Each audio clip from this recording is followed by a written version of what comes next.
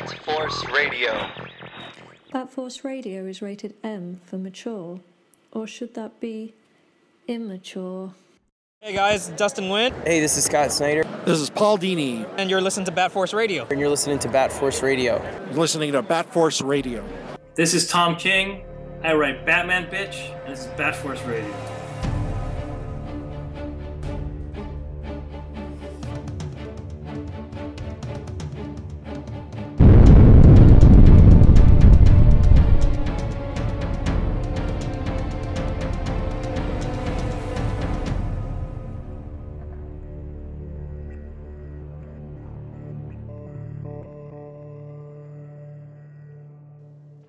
All right, everyone. Welcome to Bat Force Radio, a Batman/DC podcast with no limits. We got a good one for you tonight, man. Let me get the roster out of the way. I got Grandpa Batman from Texas. Howdy. I got Robin Cross from Canada. Boot. I got the Grumpler from New York. Grump World Order. And I got him, boys. I got Cult of the Batman, live from New York. Oh, man. Shotgun. Hell yeah, Colt. How's it going, Colt, man? How's it going, brother? Oh, man, New York, it's great. Beautiful. I'm retired. Laying around getting fat. A lot of fun. Oh, man. Good times. Thanks for having me on. I really appreciate it a lot. Man, anytime, man. This is overdue. Yeah, good. And good to get in touch with you guys again. Colt's in Italy right now. Colt's in Italy right. The Italian Bears out there. This episode of Bat Force Radio is brought to you live on Bear Friday Eve, everyone. We got a Bear Friday. Bear Friday. Roar. We got a good one. Look up that hashtag.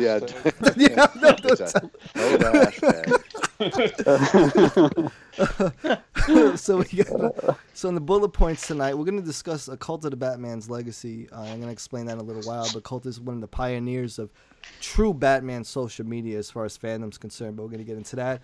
Grandpa Batman's going to recap Fan Expo at Dallas, the con that just passed. We're going to talk the Judas Contract, the animated movie. We're going to talk the wrap-up of I Am Bane, Tom King and David Finch on the comic books. We're going to talk the little buzz going around about Arnold Schwarzenegger saying that he would be interested in playing another Batman villain, and who would it be? And Paul Dini's return to Harley Quinn. And also maybe Bruce Timm's Harley Quinn movie coming out too with Batman can coincide with that. So let's get it cracking, man. For all you young millennial meme kids that support the show, I might break your balls, but we love you. For people that are new, like maybe to fandom or social media or whatever, just know that they're always pioneers with every what do you want to call it, subculture, movement or sub-movement or whatnot. And our friend Cult of the Batman here was one of the, as far as I can remember, maybe the original Batman social media account that catered or dealt with real fans, real Batman fandom. We're not talking about reposted collages and memes and all that bullshit that people do just to get followers or attention, but someone who was actually a true lifelong fan who posted comic book hauls and posted questions and posted action figure pictures, and not only showed how much passion he had for the character and the Batman mythos, but also got a lot of people involved in an account that inspired a whole lot of great Batman accounts to come out and do their thing and kind of builds a fort for true fandom that actually stood for something and wasn't just regurgitated social media trash or people stealing other people's images or writing or stuff like that, but true fandom. So without further ado, everyone, not only want to welcome back Cult of the Batman to the show, but Colt, let's talk about how it all started, man. Sure, man. First off, thanks again for having me. It's always nice to jump on here randomly and rarely and chat with you dudes. Basically the thing with me was when I started Instagram, I'd had many years of collecting, reading, amassed knowledge. I had a pretty big library, just boxes of merchandise and toys and figures and all sorts of crap. And Instagram seemed like a great way to share it because I don't have a lot of nerds in my life, and I think this was almost like a secret shame for me to like Batman. Aside from the acceptable kind of thing, which would be like a Batman T-shirt, hanging out with a bar with friends, and they'd be like, "Oh, you know, you like Batman," but nobody ever saw how deep it actually went. So like those 75 graphic novels and 50 hardcover books and 700 action figures in boxes. Like nobody ever saw that. So I thought, wow, I could start posting these on Instagram and get some people looking at it. So that's pretty much how it started. I don't know. I mean, I never really thought it would take off. I never really wanted to. I remember thinking at one point, if I had like 5,000 followers, that would be like the best thing ever. And that was, it took a while to get there. But at the same time, like as you said earlier, I was like, okay, let me ask some trivia questions, or let me take an action figure pick, or let me handwrite my own synopsis for this book that I just read. It had a great balance of everything, which kept people so interested. But going back, how did you come up with Cult of the Batman? Because I understand it didn't originally be. No, that was not mine. That's that actually I did steal from somebody else. It was an image from, I think it was the Batman Files, that big sort of hardcover, softcover thing. I remember flipping through it, and when I started the account, it was for a very, very short time. I was had another name, and then I saw Cult of the Batman in the book, and I was like, holy crap, that's good. So I thought, what a perfect, I wanted to keep it dark. I didn't want to have a mainstream sound. I wanted it to be a little bit ominous. So that's what I went with. What was it originally called again? Was it? It was Richard John Grayson. Richard John Grayson, right? Yeah. That's the old school. Grump remembers that. Grump's from the old school, man. Definitely. Yeah. And Yessie. It's called Bear of the Batman. Grumps. Purple. Yeah, Grumps and Purple MZ. Yessie. They were two long time right from the beginning. Really crazy. That's that's crazy going back that 5 years ago. It's like 5 years of somebody's life. You're doing this thing, and you just don't think that the time's gonna move so quickly. And I've experienced a lot of shit in that 5 years, including deaths and children being born and all sorts of shit. And it's just it's amazing. Friendships, a lot of new friendships. Yeah, well, I have you to a lot of partially blame for being so much in debt, so thanks. A lot of time has even passed since the day that we started the Bat Force, and a lot of people probably don't know this, but when the Bat Force started, Cult of the Batman was one of the originals. Yeah, he was one of the bricklayers of the foundation, man. Wow. Yeah. That's yeah. It's funny, and that whole thing spawned one day when I was hanging out with Bat Crap in Williamsburg, hipster central.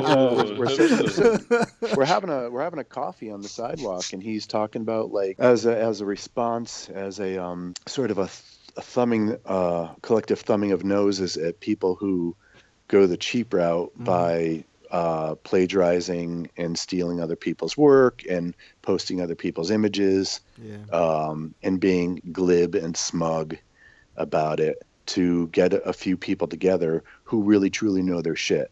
It's people who've actually picked up a book and read it.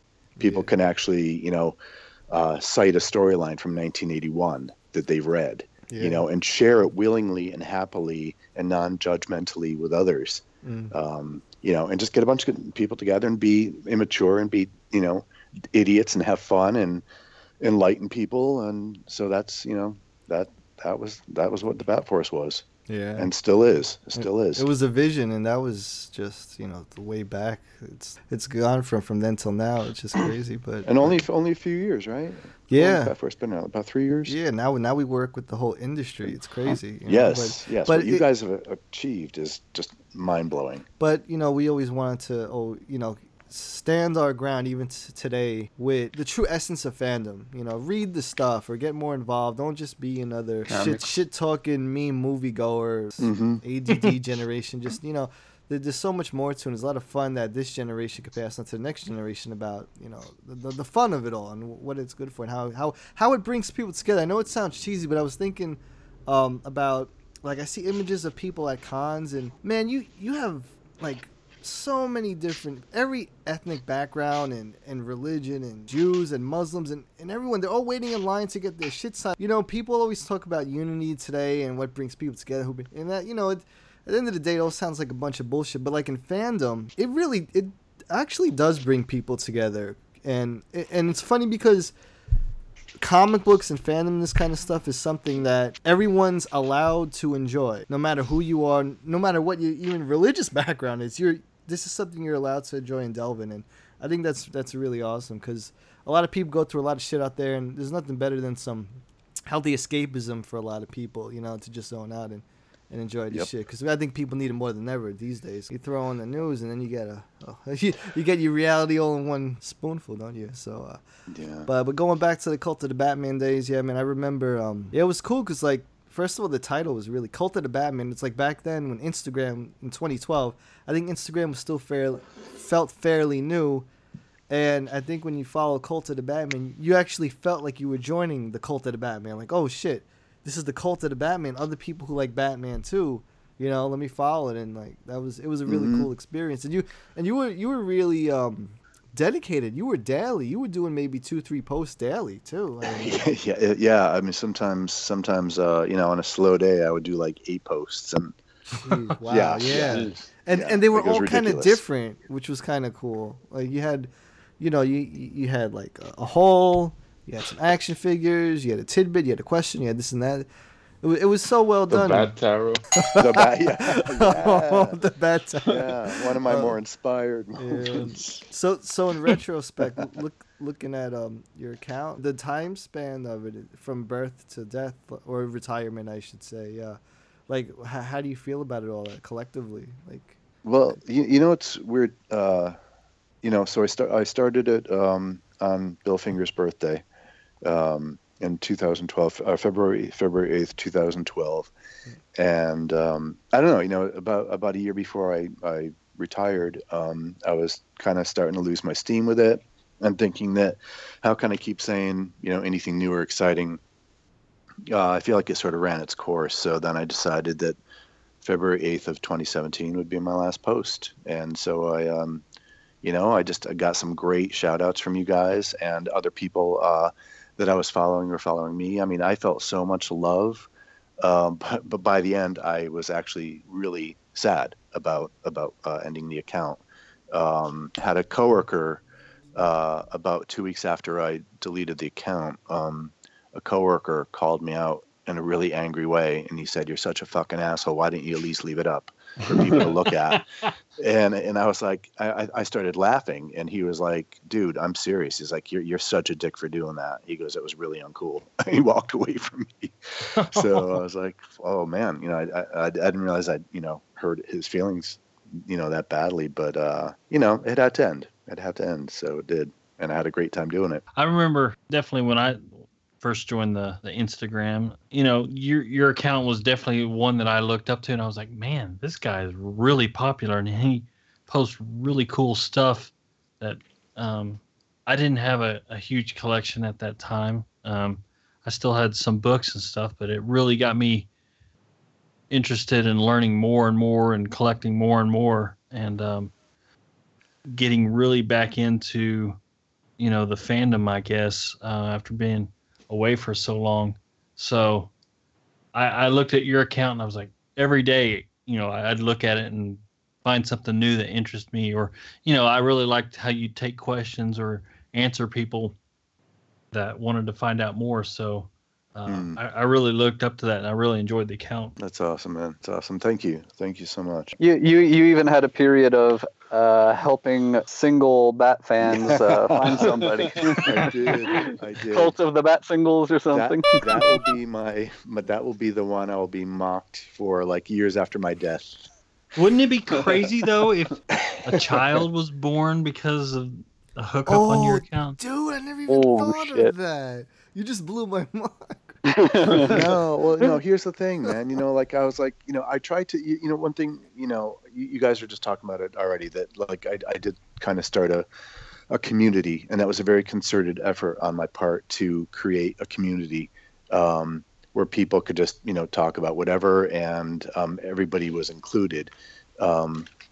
So I would try out different things. Like I had a couple contests, I think 3 contests where I probably dropped like $100 or more of my own money each time on these contests and shipping out all this crap to people. Yeah.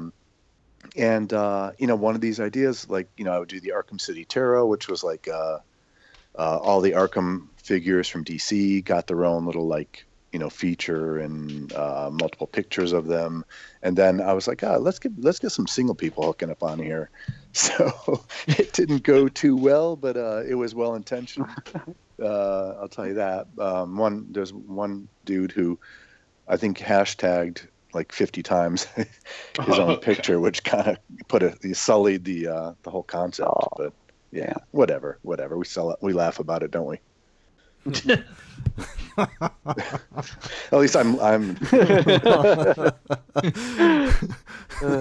we'll always have incessantly, constantly. We'll always have the hashtags. Yeah. But it's been great. It's been great to meet you guys. It's been great to have spent that time, like, really connecting with other Batman fans and learning things from other Batman fans, and just sharing, like being inspired by people taking action figure pics or posting a book that they had that I'd never read before. So it was super like a back and forth, a real fluid kind of relationship with everybody. And you would get a couple dicks every now and then. As the account grew, you get people that were haters or talk shit, and you just shut them down and you just move on. Because the social media now is so congested and cluttered and littered with all of these fake wannabe DC official accounts that just post each other's shit. Like when you were doing your thing in the beginning, like 2012, there were a few, but there weren't that many at all, and that was kind of nice because I felt like there was there were more fans around and less of the bullshit. And now it's just, I think there's still a lot of fans around, but there's just so many of these stupid meme accounts that it's just cluttered. So it's hard to filter between people you actually want to follow and talk to and people who like are just some 12-year-old, scouring the internet for the next, collage pic to get followers, whatever. Like, which Batman do you like better? The one with short ears or longer ears? Choose one. I'm like, go her, motherfucker. But I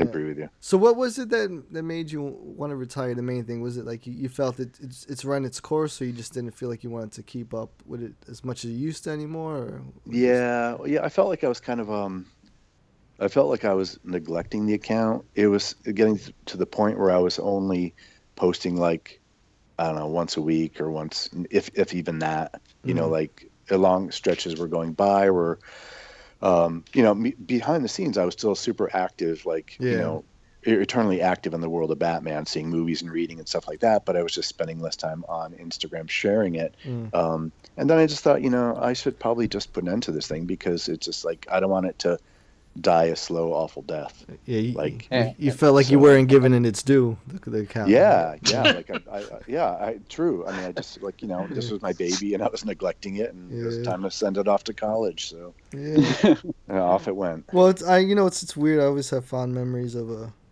the account, especially the early days, because it really was one of a kind, man. It was a cool account. It really inspired a lot. Like, I want to interact in this way too.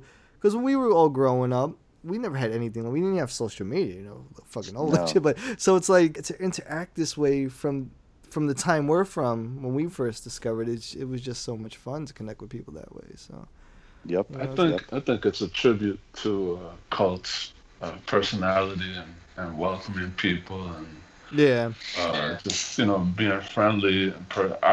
The first time I met him, I was like starstruck. This is fucking Cult of the Batman. He's actually talking to me. And little did you know that at the same time he was thinking, "Wow, this is the Grumpler." Exactly. The first thing Cult thought was, "Wow, that guy's a bear." Badass bear. A teddy bear.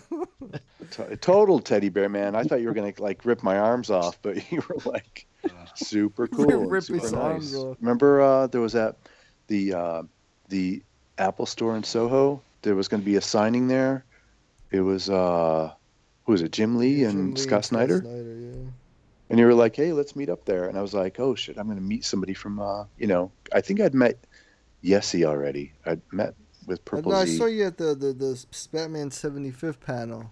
With, was that the one we met at? Yeah, with Kevin Conroy and Kevin Smith and all those. Okay, that was the one. That was the one. Yeah. That was pretty cool. And that was cool. Like, it's just like, I'm not a guy that like goes to meet, I don't like to meet strangers. I don't like crowds of people. Yeah. That's why I never go to Comic-Con. I'm just like, I'm more the loner type. But if I get a couple friends like I have with like,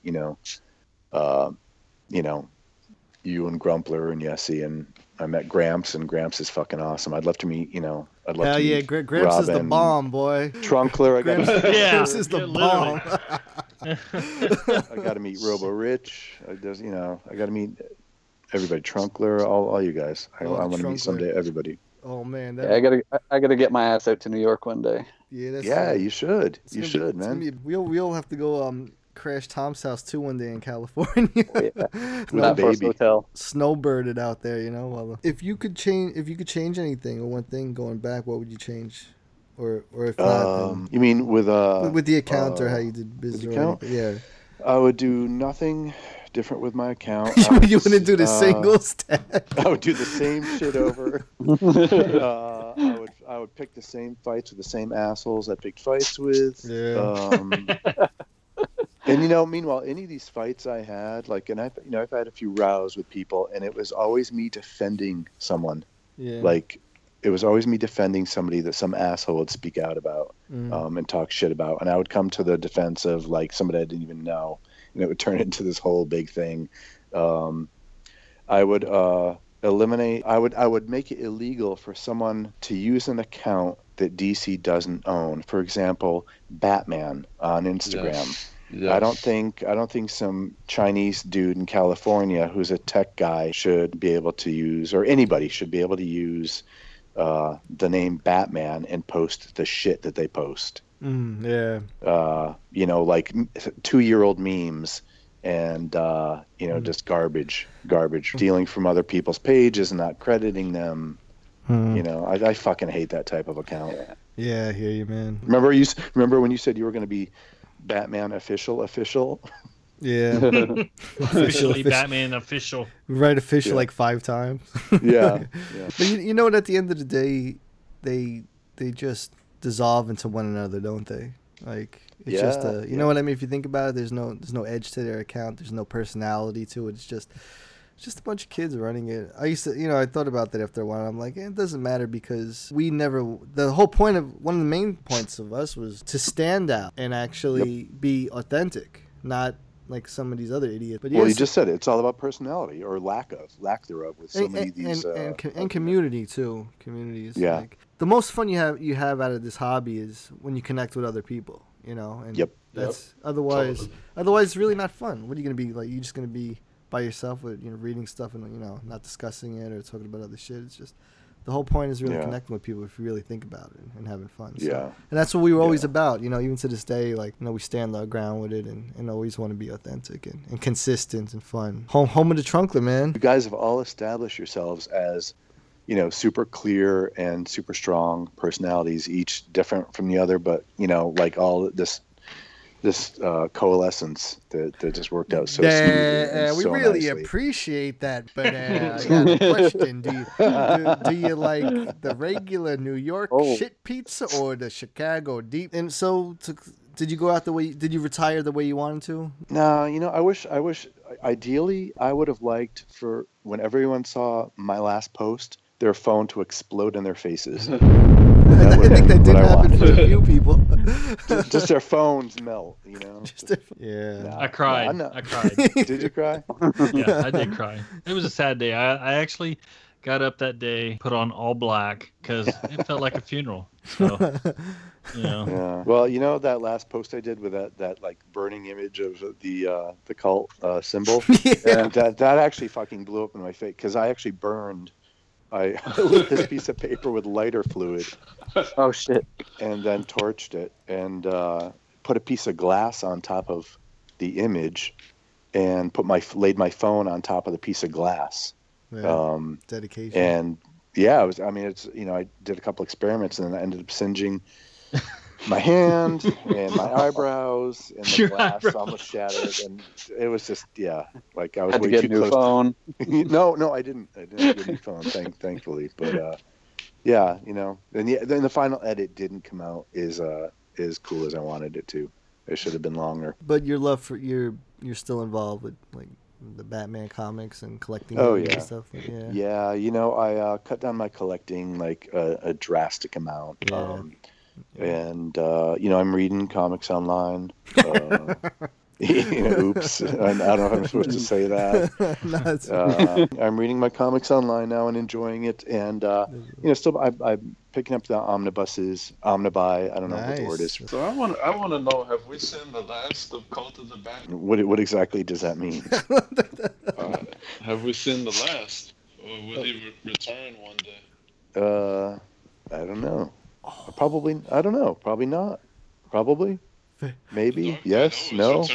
All the fake news is going crazy. Cult of the Batman's returning. Cult of the Caviar only fake news. Fake. Wrong. That's a very Tony Romo answer. Thanks. The once and future Cult. Yeah. Well, I'm gonna have Kellyanne Conway release a press statement tomorrow. Oh. Alternative facts. Well, we always tell you kids if the Cult of the Batman's alive in your heart, then there's always a post out there. There's always a hashtag out there. But just to move right along real quick, Gramps just want to debrief us real quick with Fan Expo from Dallas. Yeah, sure. This last week was the big Fan Expo convention here in Dallas. Had a lot of big celebrity names, and it also had a lot of comic creators. Like, this was the first con I can remember here in Dallas in a while that I think would challenge like San Diego Comic-Con, the WonderCon, the New York, the big cons that get all the attention. Because, Dallas is not the hubbub of the convention scene, but it's getting better. Every year they're adding more and more and more. This year, I really think that Dallas kicked ass. Coincidentally, it was on the same weekend as WonderCon in Los Angeles, and Tom was sending me a text saying, Snyder going to be there? Is Capullo going to be there? Jim Lee's going to be there? All these people are going to be. He goes, fuck, I'm not even going to go to WonderCon. There's not going to be anybody there. They're all in Dallas. I was like, I know. They all love that barbecue. And so, they had the Walking Dead actors, Norman Reedus and Jeffrey Dean Morgan, Adam West. It was supposed to be Adam West and Burt Ward's last Texas appearance. Who else? They had Tim Curry, that famous for Rocky Horror Picture Show and It, and they had tons of other actors. I'm sorry I threw away my brochure, but I always love watching what you guys get at Fan Expo Dallas, because it's always a really good barometer for what we're going to have at Fan Expo Toronto. Yeah, you're right. And like last year, they announced Frank Miller, so you were excited because Frank Miller was going to come to Toronto. So absolutely. It was a good time. This was the first time that I ever got a 3-day pass. Oh, and primarily because they also had Mark Hamill. That brought out all the Star Wars people, all the Batman animated series and Arkham fans. He was a huge hit because he also was a featured panelist for Friday and Sunday. Friday, it was a panel of him by himself. And you had, just general admission was like $20, and the place was packed. And it was really neat to hear him talk because he is such an animated speaker. If you've heard him on the Kevin Smith podcast, you know he's a talker. You ask him one question and it'll be a 15-minute answer. They had to do a 2-parter interview with Kevin Smith because he talked for 4 straight hours, and he was doing answering questions and talking about Star Wars stuff, of course. And then he would talk about, how he started doing Joker and how, he originally didn't want to do Joker. He really just wanted to be any character that they offered for the Batman the Animated Series. He really likes Clayface because Clayface is an actor and Clayface is so diverse and he can do all sorts of different voices for it. And didn't he not think that they would let him be Joker because he was Luke Skywalker? Yeah, he was just like, they're not going to let me be Luke Skywalker. They don't want, somebody like me doing this. So he didn't have any, reservations. He wasn't nervous. He just kind of went in there and kind of did the audition on a whim.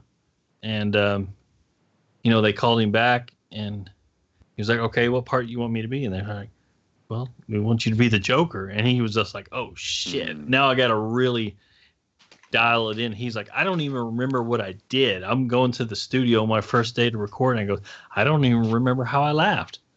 And they brought back his reference tapes and he goes, oh, okay, yeah.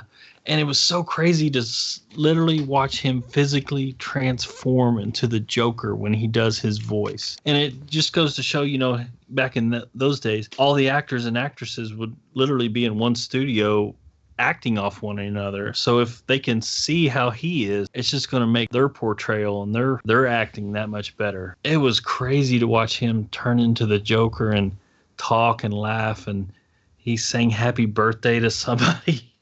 And I mean, it was just nuts. So much fun. And he literally talked until they about turned the lights out.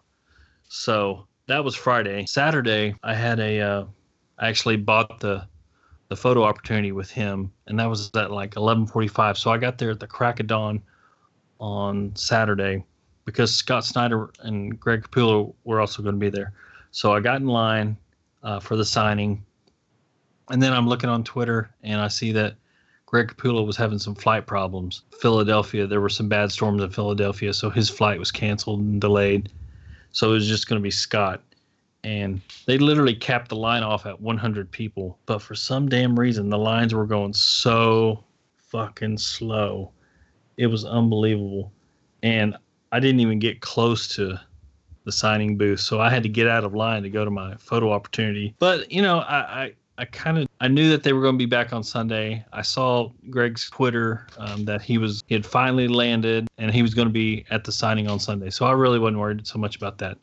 But had a photo opportunity with Hamill. I mean, literally, it's like 3 seconds. You better have your smile ready while you're walking up there because it's like 1, 2, 3, smile, click, thank you, have a good day. I had bought a Sunday photo opportunity for my wife for The Walking Dead. Norman Reedus, who plays Daryl, and Jeffrey Dean Morgan, who plays Negan. We bought a Sunday pass for her.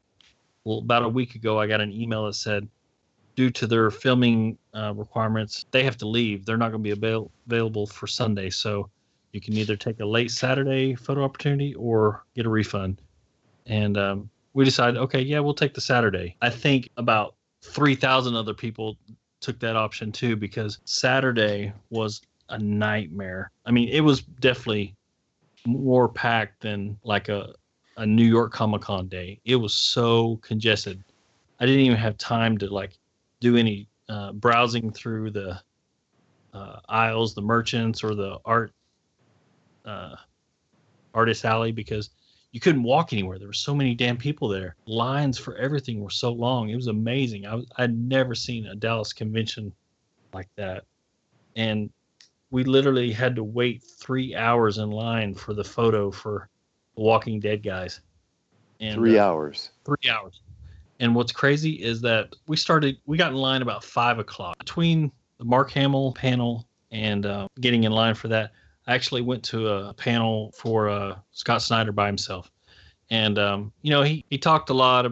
He said a lot of the same things he did on our interview with him on our podcast.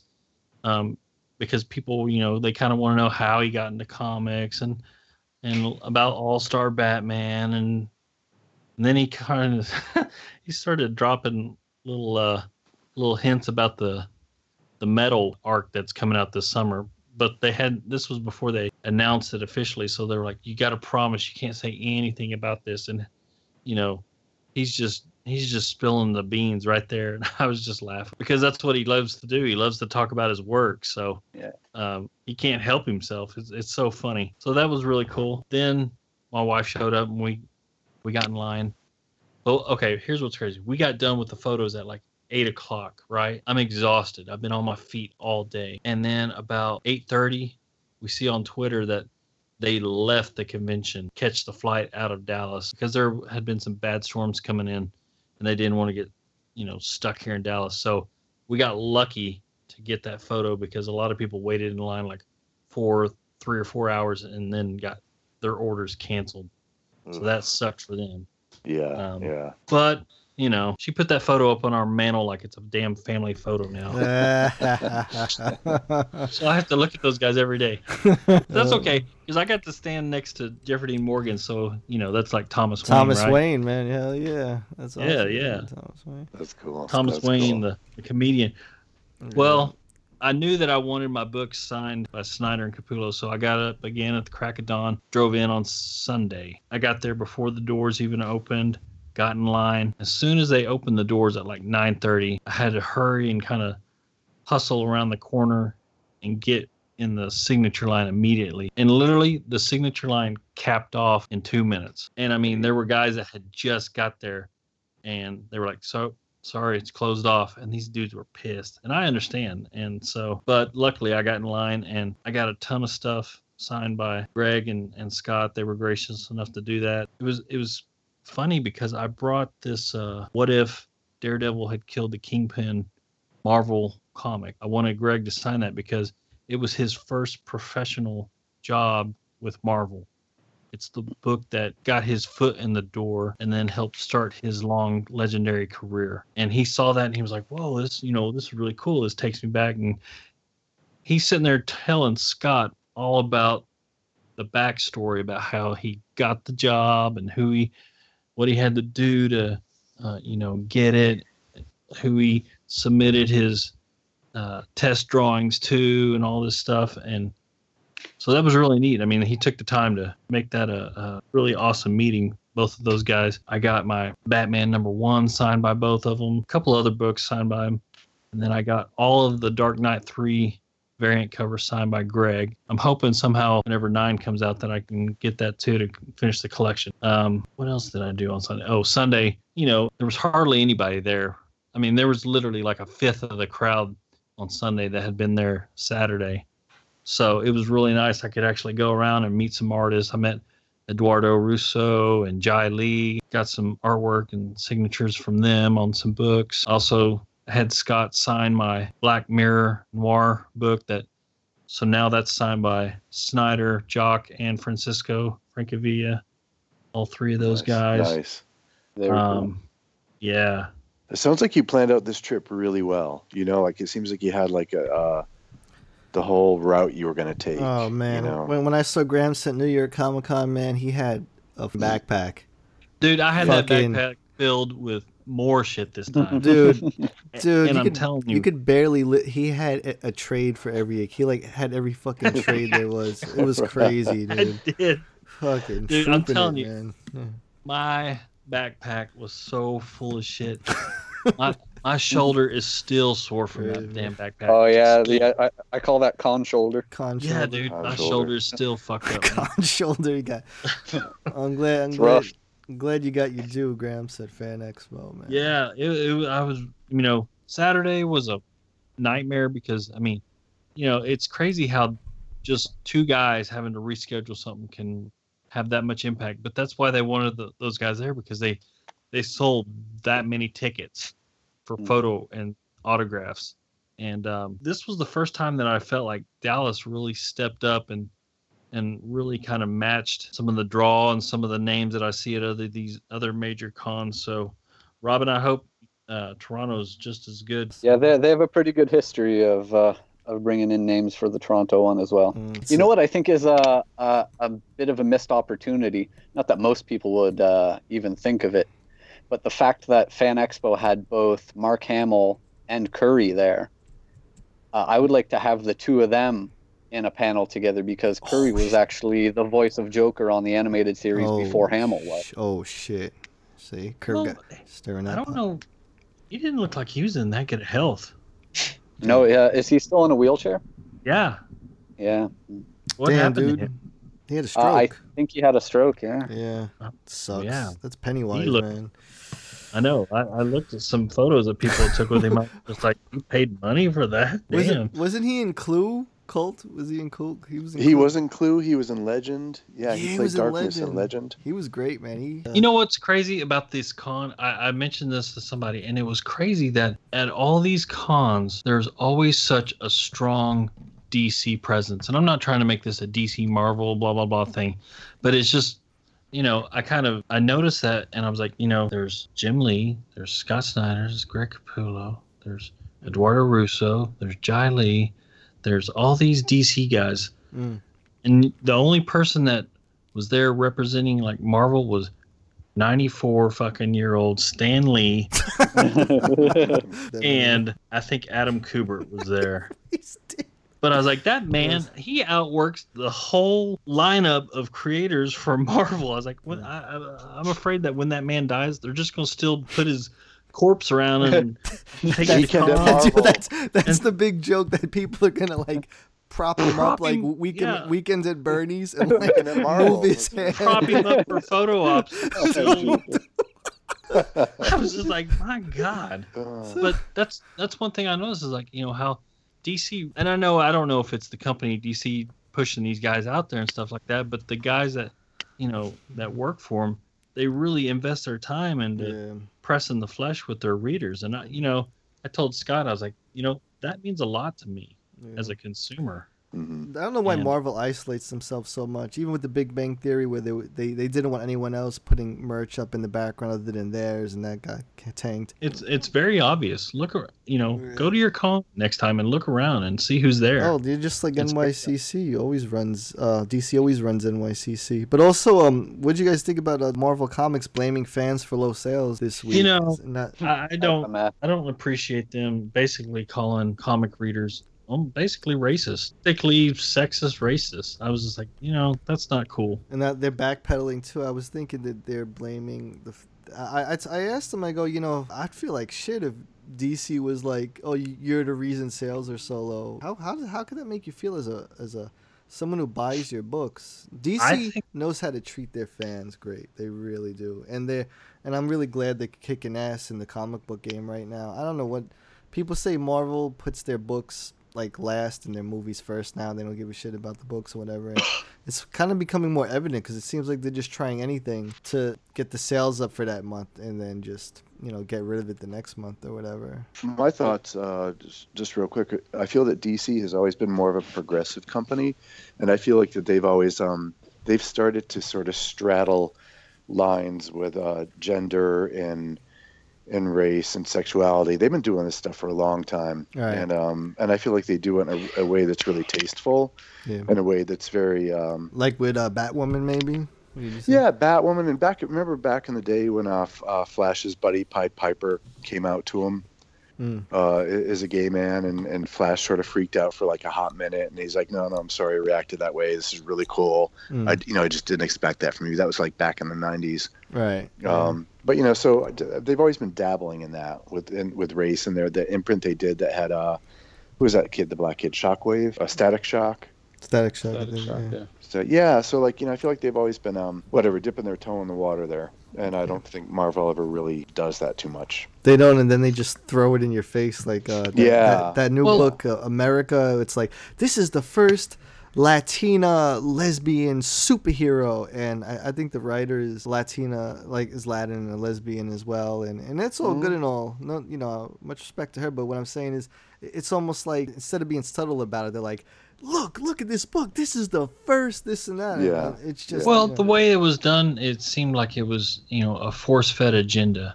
And sure. No one really like someone standing on a pulpit kind of pushing their agenda down on someone. And one thing that I put out a tweet the other day is like, which one Marvel book is out there that's actually doing really well, that's embracing diversity? Look at Daredevil. He's always been that way. And not just because I'm a fan, but you got Charles Soule, our friend Charles Soule, who he actually created a new character that is of a different ethnic background and different socioeconomic status, and made him actually interesting instead of let's change Daredevil to a different gender or a different race. Exactly. You know. That's where DC hits the mark better. Marvel spends a lot of time replacing a character like Thor with a female character, or like Iron Man, right? Over and over again. Whereas when DC wanted to expand a bit, look at their current Green Lantern Corps. They introduced Simon Baz and Jessica Cruz. And they're both doing great, and they now have them together carrying a title. I love Jessica Cruz. That's the point I was going to bring up, Gramps. And Daredevil is a handicap as well. But Marvel patronizes you, like, oh look, we got a black Captain America. You guys should be happy. You know what? Fuck you. Give me a new character. Here, we made Iron Man a black girl. You're welcome. Give me a new character and market the new character and push the new character. And that's what DC does and has done for a while. There's Oracle, there's Batwoman, Jon Stewart from the 70s, Black Lightning. Look at Mother Panic.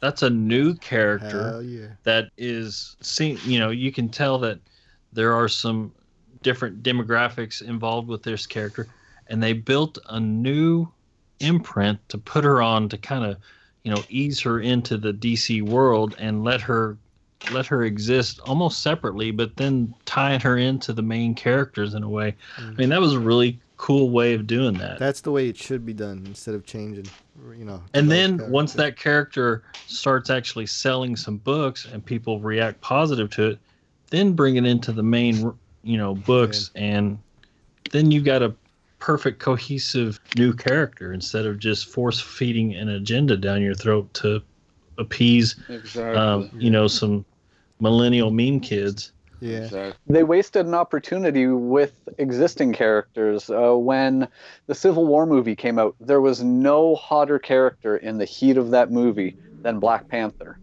Yep. Everyone was so excited about Black Panther, and they let that comic die. Like, I work at a comic shop, and nobody's reading Black Panther. His book was terrible. It's terrible.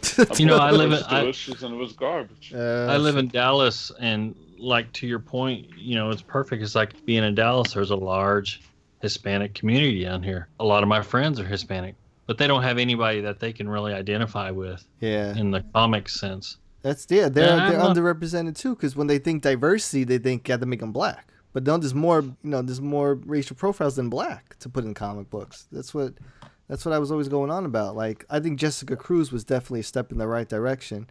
We have Jeff Johns to thank for that, right? She becomes a Lantern because she's fearless, she's Latina, and she's fucking awesome. That's the way to do it. Now give us like an Asian, give us some, just balance it out more if you want to be quote unquote diverse, and then just don't only appease to one race or whatever you want to call it. So I have a question tying into all this. Then there's a new Superman book. It may or may not have been canceled already, but it's the Chinese character is the lead, and I'm just wondering if that's still around. Is it doing well? Have you read it? I heard that was good. Actually, it is still going. Yeah, I haven't been reading it because there are just too many things to read. Yeah. But a lot of people have been saying it's like the best Superman book since like Morrison was doing Superman. Oh wow! Yeah, I've heard good things about that too. There's so much stuff out there that even the good stuff, it's like it gets tangled. But let's slide into Paul Dini returning to Harley Quinn, doing backups. Now Paul Dini's doing backups for Amanda Conner and Jimmy. Is that what's happening? That's right. Issue 17 of Harley that just came out this week. Paul does the backup story in that. It's called Harley Loves Joker, and it's actually written by Paul Dini and Jimmy Palmiotti. Yeah. But it's very much in the animated series style, as close to it as you're going to expect current Harley comics to get. Now I see a trend going on, and I know you guys could probably see it too. Who was ever paying attention, I see a trend where we've been seeing a lot more of the hints of the Jester outfit within books and, well, obviously merch, but like the books here and there. There's been a recent cover, I think, with Frank Cho or something, or it's been popping up more and more. And now they got Dini on the backups with Jimmy or whatever. I think DC's listening, but they're doing it. I think they're trying to return Harley more to her roots. You could see them doing it subtly, though. You know what I mean? Because I know, like, you guys break my balls about it, but I am far from the only one. I mean, you go on Twitter, you will see that there are so many people complaining to DC and the writers and everything about the shitty writing in that book and that she's, her outfit sucks, bring her back to Gotham, this, that, and the third. But is it still selling, though? I heard it's slumping, Robin. Yeah, if you look at those February sales numbers, it was not in the top 10. I don't remember if it was even in the top 20 anymore at this point. I can check that up pretty quick. Truth is, I'm hoping this bubble pops right now because, like, you see how many statues they announced for Harley Quinn this year? It's ridiculous. Just flooded with Harley merch. And I'm like, you know what? This stuff takes away from us getting a new Free statue or a new Two-Face statue or a new Mad Hatter figure or something like that. It's like that's why they canceled all the DC icons. That's why they canceled DC icons, most likely. Yeah, it's stuff like that happens where you're like, well, what's making money and what is? If this bubble pops, then it'll force. Yeah, here we go. I just looked it up. So for February, Harley Quinn was Harley Quinn number 13 was number 29. The stories are just so goofy. I mean, there is a trend. Dini's back on it, so it should be interesting to see how it's kind of weird. Why does Jimmy and Dini why do you need both of these guys to write a backup though? That makes no sense to me because it's like first of all, backup is short. And second, you need two established writers to fucking I don't know. I don't get that. And when one of them created Harley, does he really need someone else to help him do it? That's Jimmy Palmiotti saying, "Yeah, you do need my help. I'm going to write this story with you," because he doesn't have the decency to let this guy write a brilliant story on his own. That sucks. I think Poe's too nice of a guy because he also got bumped out of writing Arkham Knight, which should have ended the trilogy correctly, but didn't for the Arkham games. I don't think Poe's getting his due, and Poe's one of the greats, man. Poe's definitely on the Mount Rushmore of Batman writers. Absolutely. Didn't he say he had he did have something in mind, but they didn't invite him back. Not only did he create Harley, this is the guy that created the best Mr. Freeze origin story that there has ever been. Let me tell you, Paul Dini has he has 3 rings, man. He got he has the animated series. He has Heart of Hush and comic books, detective, and he has the Arkham video game series. 3 different mediums, man. Triple double. No.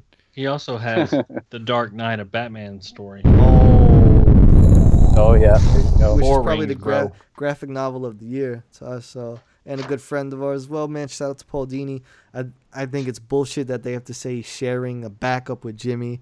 I think that's just a subtle way of them fixing shop because they think people are finally wise to the gimmick that's been selling for so long. Damn. Tell me how you really feel.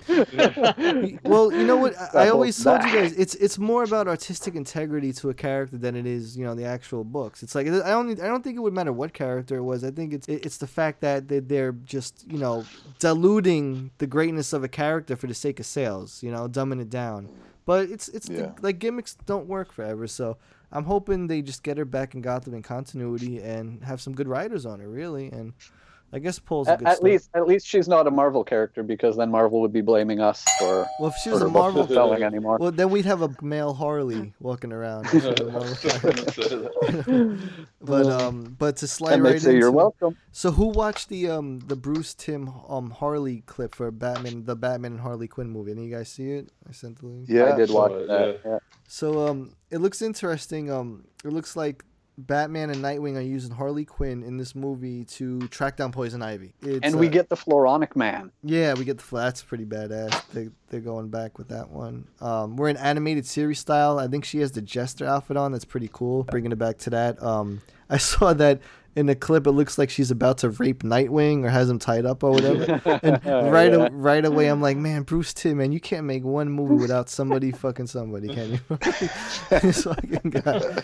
Hey, and his mullet is gone too. Nightwing's mullet is they 86'd it. He's got a little bit more of that emo do going. Now it's the original voice actor for Robin in the original season. Lauren Lester. Yeah. But to me, he sounds a little, I don't know, goofy in this new one. Is it just me or does he have? No, I don't like it either. He doesn't sound serious when he talks. It doesn't sound right. No. Yeah. Interesting. The voice casting for Harley. Yes. It's not Tara Strong here anymore. Right. We have Melissa Rauch, I think is how you say it, from Big Bang Theory. That's so awesome. Did you see the clip when she was talking about it? Yeah, she actually sounds really good for the role. Oh, I love her. I always thought she could do it when watching The Big Bang Theory. It was funny when Bruce Timm said in the video, he was like, they brought up her name and he couldn't think of it. And he's like, of course I'm an idiot. I watch Big Bang all the time. She would be perfect. She said she gets the email and like the header is like a job offering or something. And she saw the word Harley Quinn and she's like, what is this? Like, she gets super excited. And I love her like high-pitched, mousy voice or whatever you want to call that. And she does stand up too, I think, with her husband. She's pretty funny. She's a pistol, that's for sure, in the show. Yeah. But yeah, hearing her voice Harley, I'm digging it. The movie should be interesting. Batman and Harley Quinn movie in that DC animated universe, the animated series. So obviously we're all going to see it. It looks fun. If Harley does rape Nightwing, that would make more sense to me than Batman sleeping with Babs on the rooftops and the Killing Joke. So I guess that's all right. That was something Mark Hamill and Kevin Conroy talked a lot about at their panel. They did a panel on Sunday together because Mark Hamill, he said that he was in London. This was around the time that a lot of the Star Wars Rogue One promo stuff was going around. They were filming sometimes during nights and stuff like that. And he goes, even though, they didn't want me to show up for these events because that would kind of spoil that I'm in the movie, right? But I still had to do all these things. And he was like, when you're filming at night, you don't get home till like 4 o'clock in the morning. And then I had to turn around and give an interview about Killing Joke at like 8 o'clock in the morning. He goes, I hadn't even seen the movie. So I just popped in the promo DVD that they gave him and started watching this. And, he goes, now granted, it's 4 in the morning for me and I'm been working all night and I'm tired. I'm starting watching this. And then that scene comes up and I'm like, what? He's like, I don't remember seeing that in the script because he goes, when they give you a script for these animated movies like that, they just give you the pages for your parts. They don't give you all the other stuff. And so he had no idea. He was shocked. Conroy didn't really say much about it. Of course not. I don't know why people get so shocked by that. We already know from Batman Beyond continuity that it happened. That's what I said. Well, I think it's the way it went down. Like she just manhandles him on the roof. She looks really young. It's his friend's daughter. She's just straddling him. He's in the Batmobile later. She's calling, and then he goes later, and I'm like, what? Is this like a Jersey Shore episode or something? What the fuck? So I'm like, I think just the way it played out was absolutely, it's kind of ridiculous. But just to bang up real quick in current comics and continuity, Batman number 20, I Am Bane wraps up, and it was a doozy. Tom King and David Finch art. My goodness, David Finch art, man. Wow. His best work. Jeez, Batman and Bane going at it in Arkham Asylum, and it was really cool dialogue because it's Batman's thinking a lot about his death and about how he thought he was going to die when he was riding that plane but made it out, and he's fighting Bane, and it appears as Bane is building up to kill him, and right at the end, because Batman was already battered from the previous issue. Yeah, he's like fucked up already and pretty bad shape. Bane just knocking. It looks like Bane's gonna kill him, and he's just going on and on like, I am Bane. And then Batman says something like, yeah, okay. But then he goes, but I am Batman, and just like rams his fucking head right into Bane's skull and knocks him out. kind of a quick way to wrap it up. But if you look at David Finch's art and how the book plays out, it's really intense, especially in the end part where it looks like there's almost like a flashback scene, but not. It's like as if Batman died and he's Bruce Wayne, and he's talking to his mother, and then he tells his mother that it's not time for him to go yet. He did this because he wanted to save Gotham Girl and no other reason or something like that. That was really intense. I thought that was a good touch on it. What do you think, Grumps? I know you... That was a great scene. It was just... He was getting ready to go. Yeah. And then he's like, nah, I gotta save him. Right. And then he puts him down. Yeah, he puts him... Mind you, Bane is pretty much taking out all of Arkham Asylum before this. And then, no one's fucking with Bane. Like, shout out to Cult of the Batman, because Cult of the Batman said earlier he would get into it defending people on his Instagram account. And in the story, at the very end, Batman says he did it just to defend or just to help Gotham Girl. Yep, So absolutely. Shout out to the Cult of the Batman. Yeah. Headbutt. So I'm gonna have to read that issue tomorrow then, because it sounds like a good wrap up. Oh, the art's amazing as well. I know a place you could read, man, anytime you want. You could on the toilet. I have an idea. But as a whole, the storyline was so intense. Yeah, it was really intense. Bane is just cutting through the story, like. Yeah, he was. I read part of it, and he's a badass. I mean, really, it reinvents himself as this fucking mean, monster. Yeah, powerful, smart badass. This is not Secret Six Bane. This is unstoppable Bane. What I think, why I think this happened was, I think Tom King mentioned on our show not too long ago, maybe the first time, he said that. I think Tom King asked David Finch. He's like, "Well, what do you want to draw? What do you like to do?" And he mentioned how David Finch likes to draw like big characters, like big muscular detail characters. And I think in this run on this story, I think Tom King was catering to David Finch's art, because it's evident with the way Dave drew this, because it's just so badass. Because if you look at the story, not really that much is going on, but the dialogue and the art is what really sweeps you in. And they're on fire right now. That whole team on Batman right now, they can't do any wrong. They got like the top 10 I love how Tom King on his Twitter, he'll write, "This is literally what I wrote for page 6," and it just says something like "go."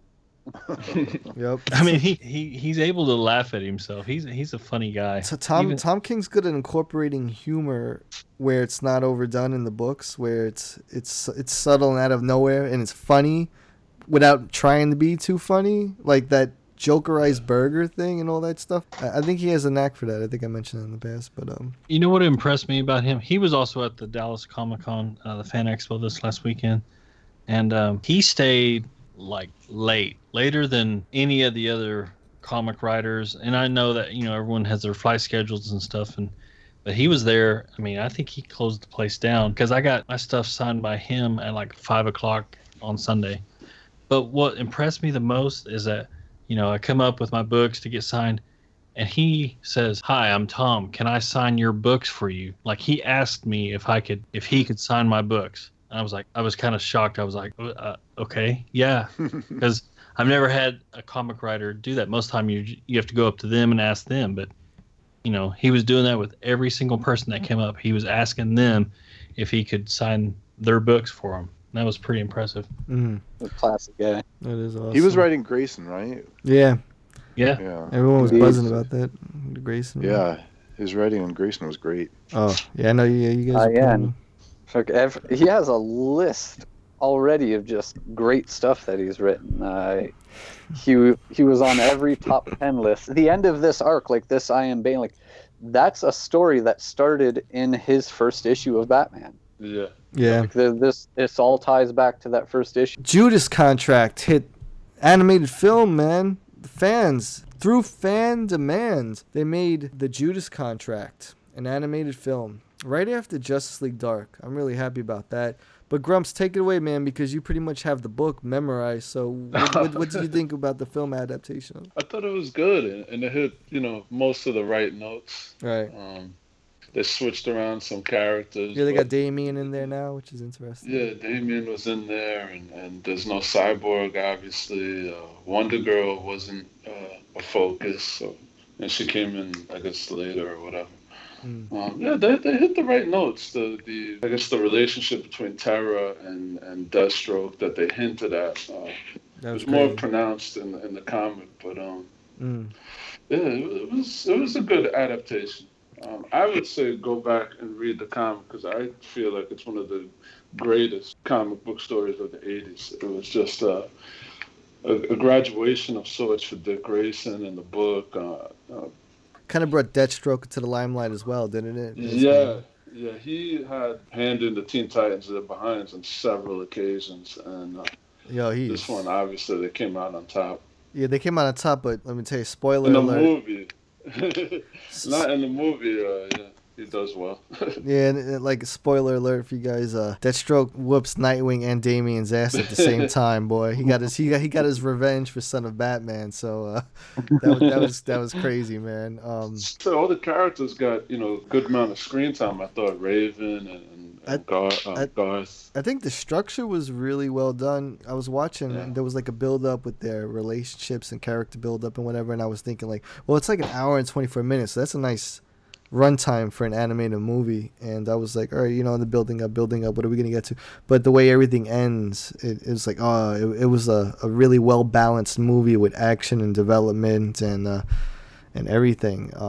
Good movie. I really enjoyed it. It's cool to see movies like this getting made because of fan demand, because they really wanted it for a long time. And I know I know you were pissed off about them taking off Deathstroke's pirate boots and putting on some modern boots there, Grumps. But even if you're not familiar with the characters, to anyone listening, I highly recommend this movie. It's really entertaining. I got through half of Judas, and I was absolutely 100% into it. Cool.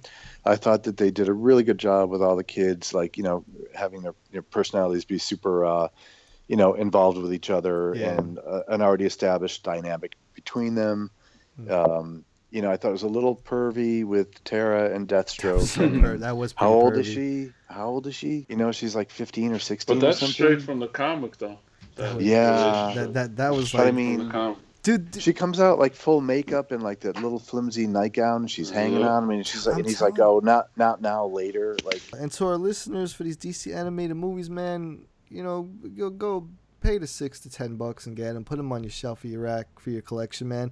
Try not to pirate them, because if you buy them, they're gonna make more of them, and they're really good. That's what it comes down to. That's what that's what the director of Justice League Dark said at the premiere when me, Grumps, and Mesco Mike went to it. They were like, you want more movies, just keep buying it, keep supporting it, and they'll get more movies out to us. And I'm really enjoying DC animation, and at the rate they're coming at with the quality they're coming into. So I hope the success continues, and I know I'll definitely promote it, because Judas Contract was a lot of fun. Really like Starfire in it as well. That was a lot of fun. And it was if you like the movie, go buy the book. Yeah, buy the book. But what they really should do is they should release like the 2-pack like they do at Best Buy sometimes with the hardcover and the disc.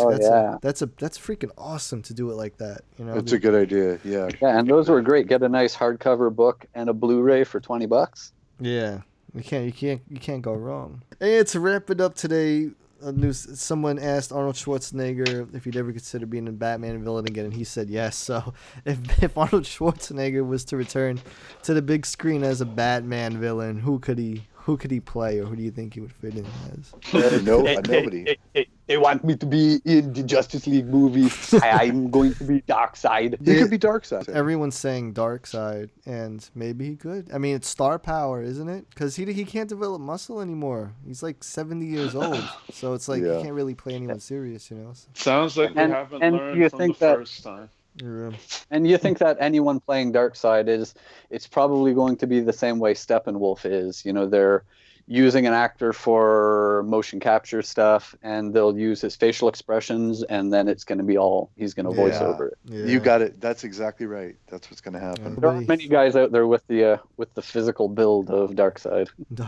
But hey, man, that's going to do it for another episode of Bat Force Radio, man. We just want to take a second to thank our good friend Cult of the Batman for stopping by and coming back. It's so great. I had a blast. Oh, man, we got to do this more often, man. You got to, the Cult of the Bat spirit lives on, the legend. And there's always, you got, Grumpy Grumps in the building for this. Thanks for having me. I appreciate it. Yeah, for Bear Friday Eve, where you're appropriate.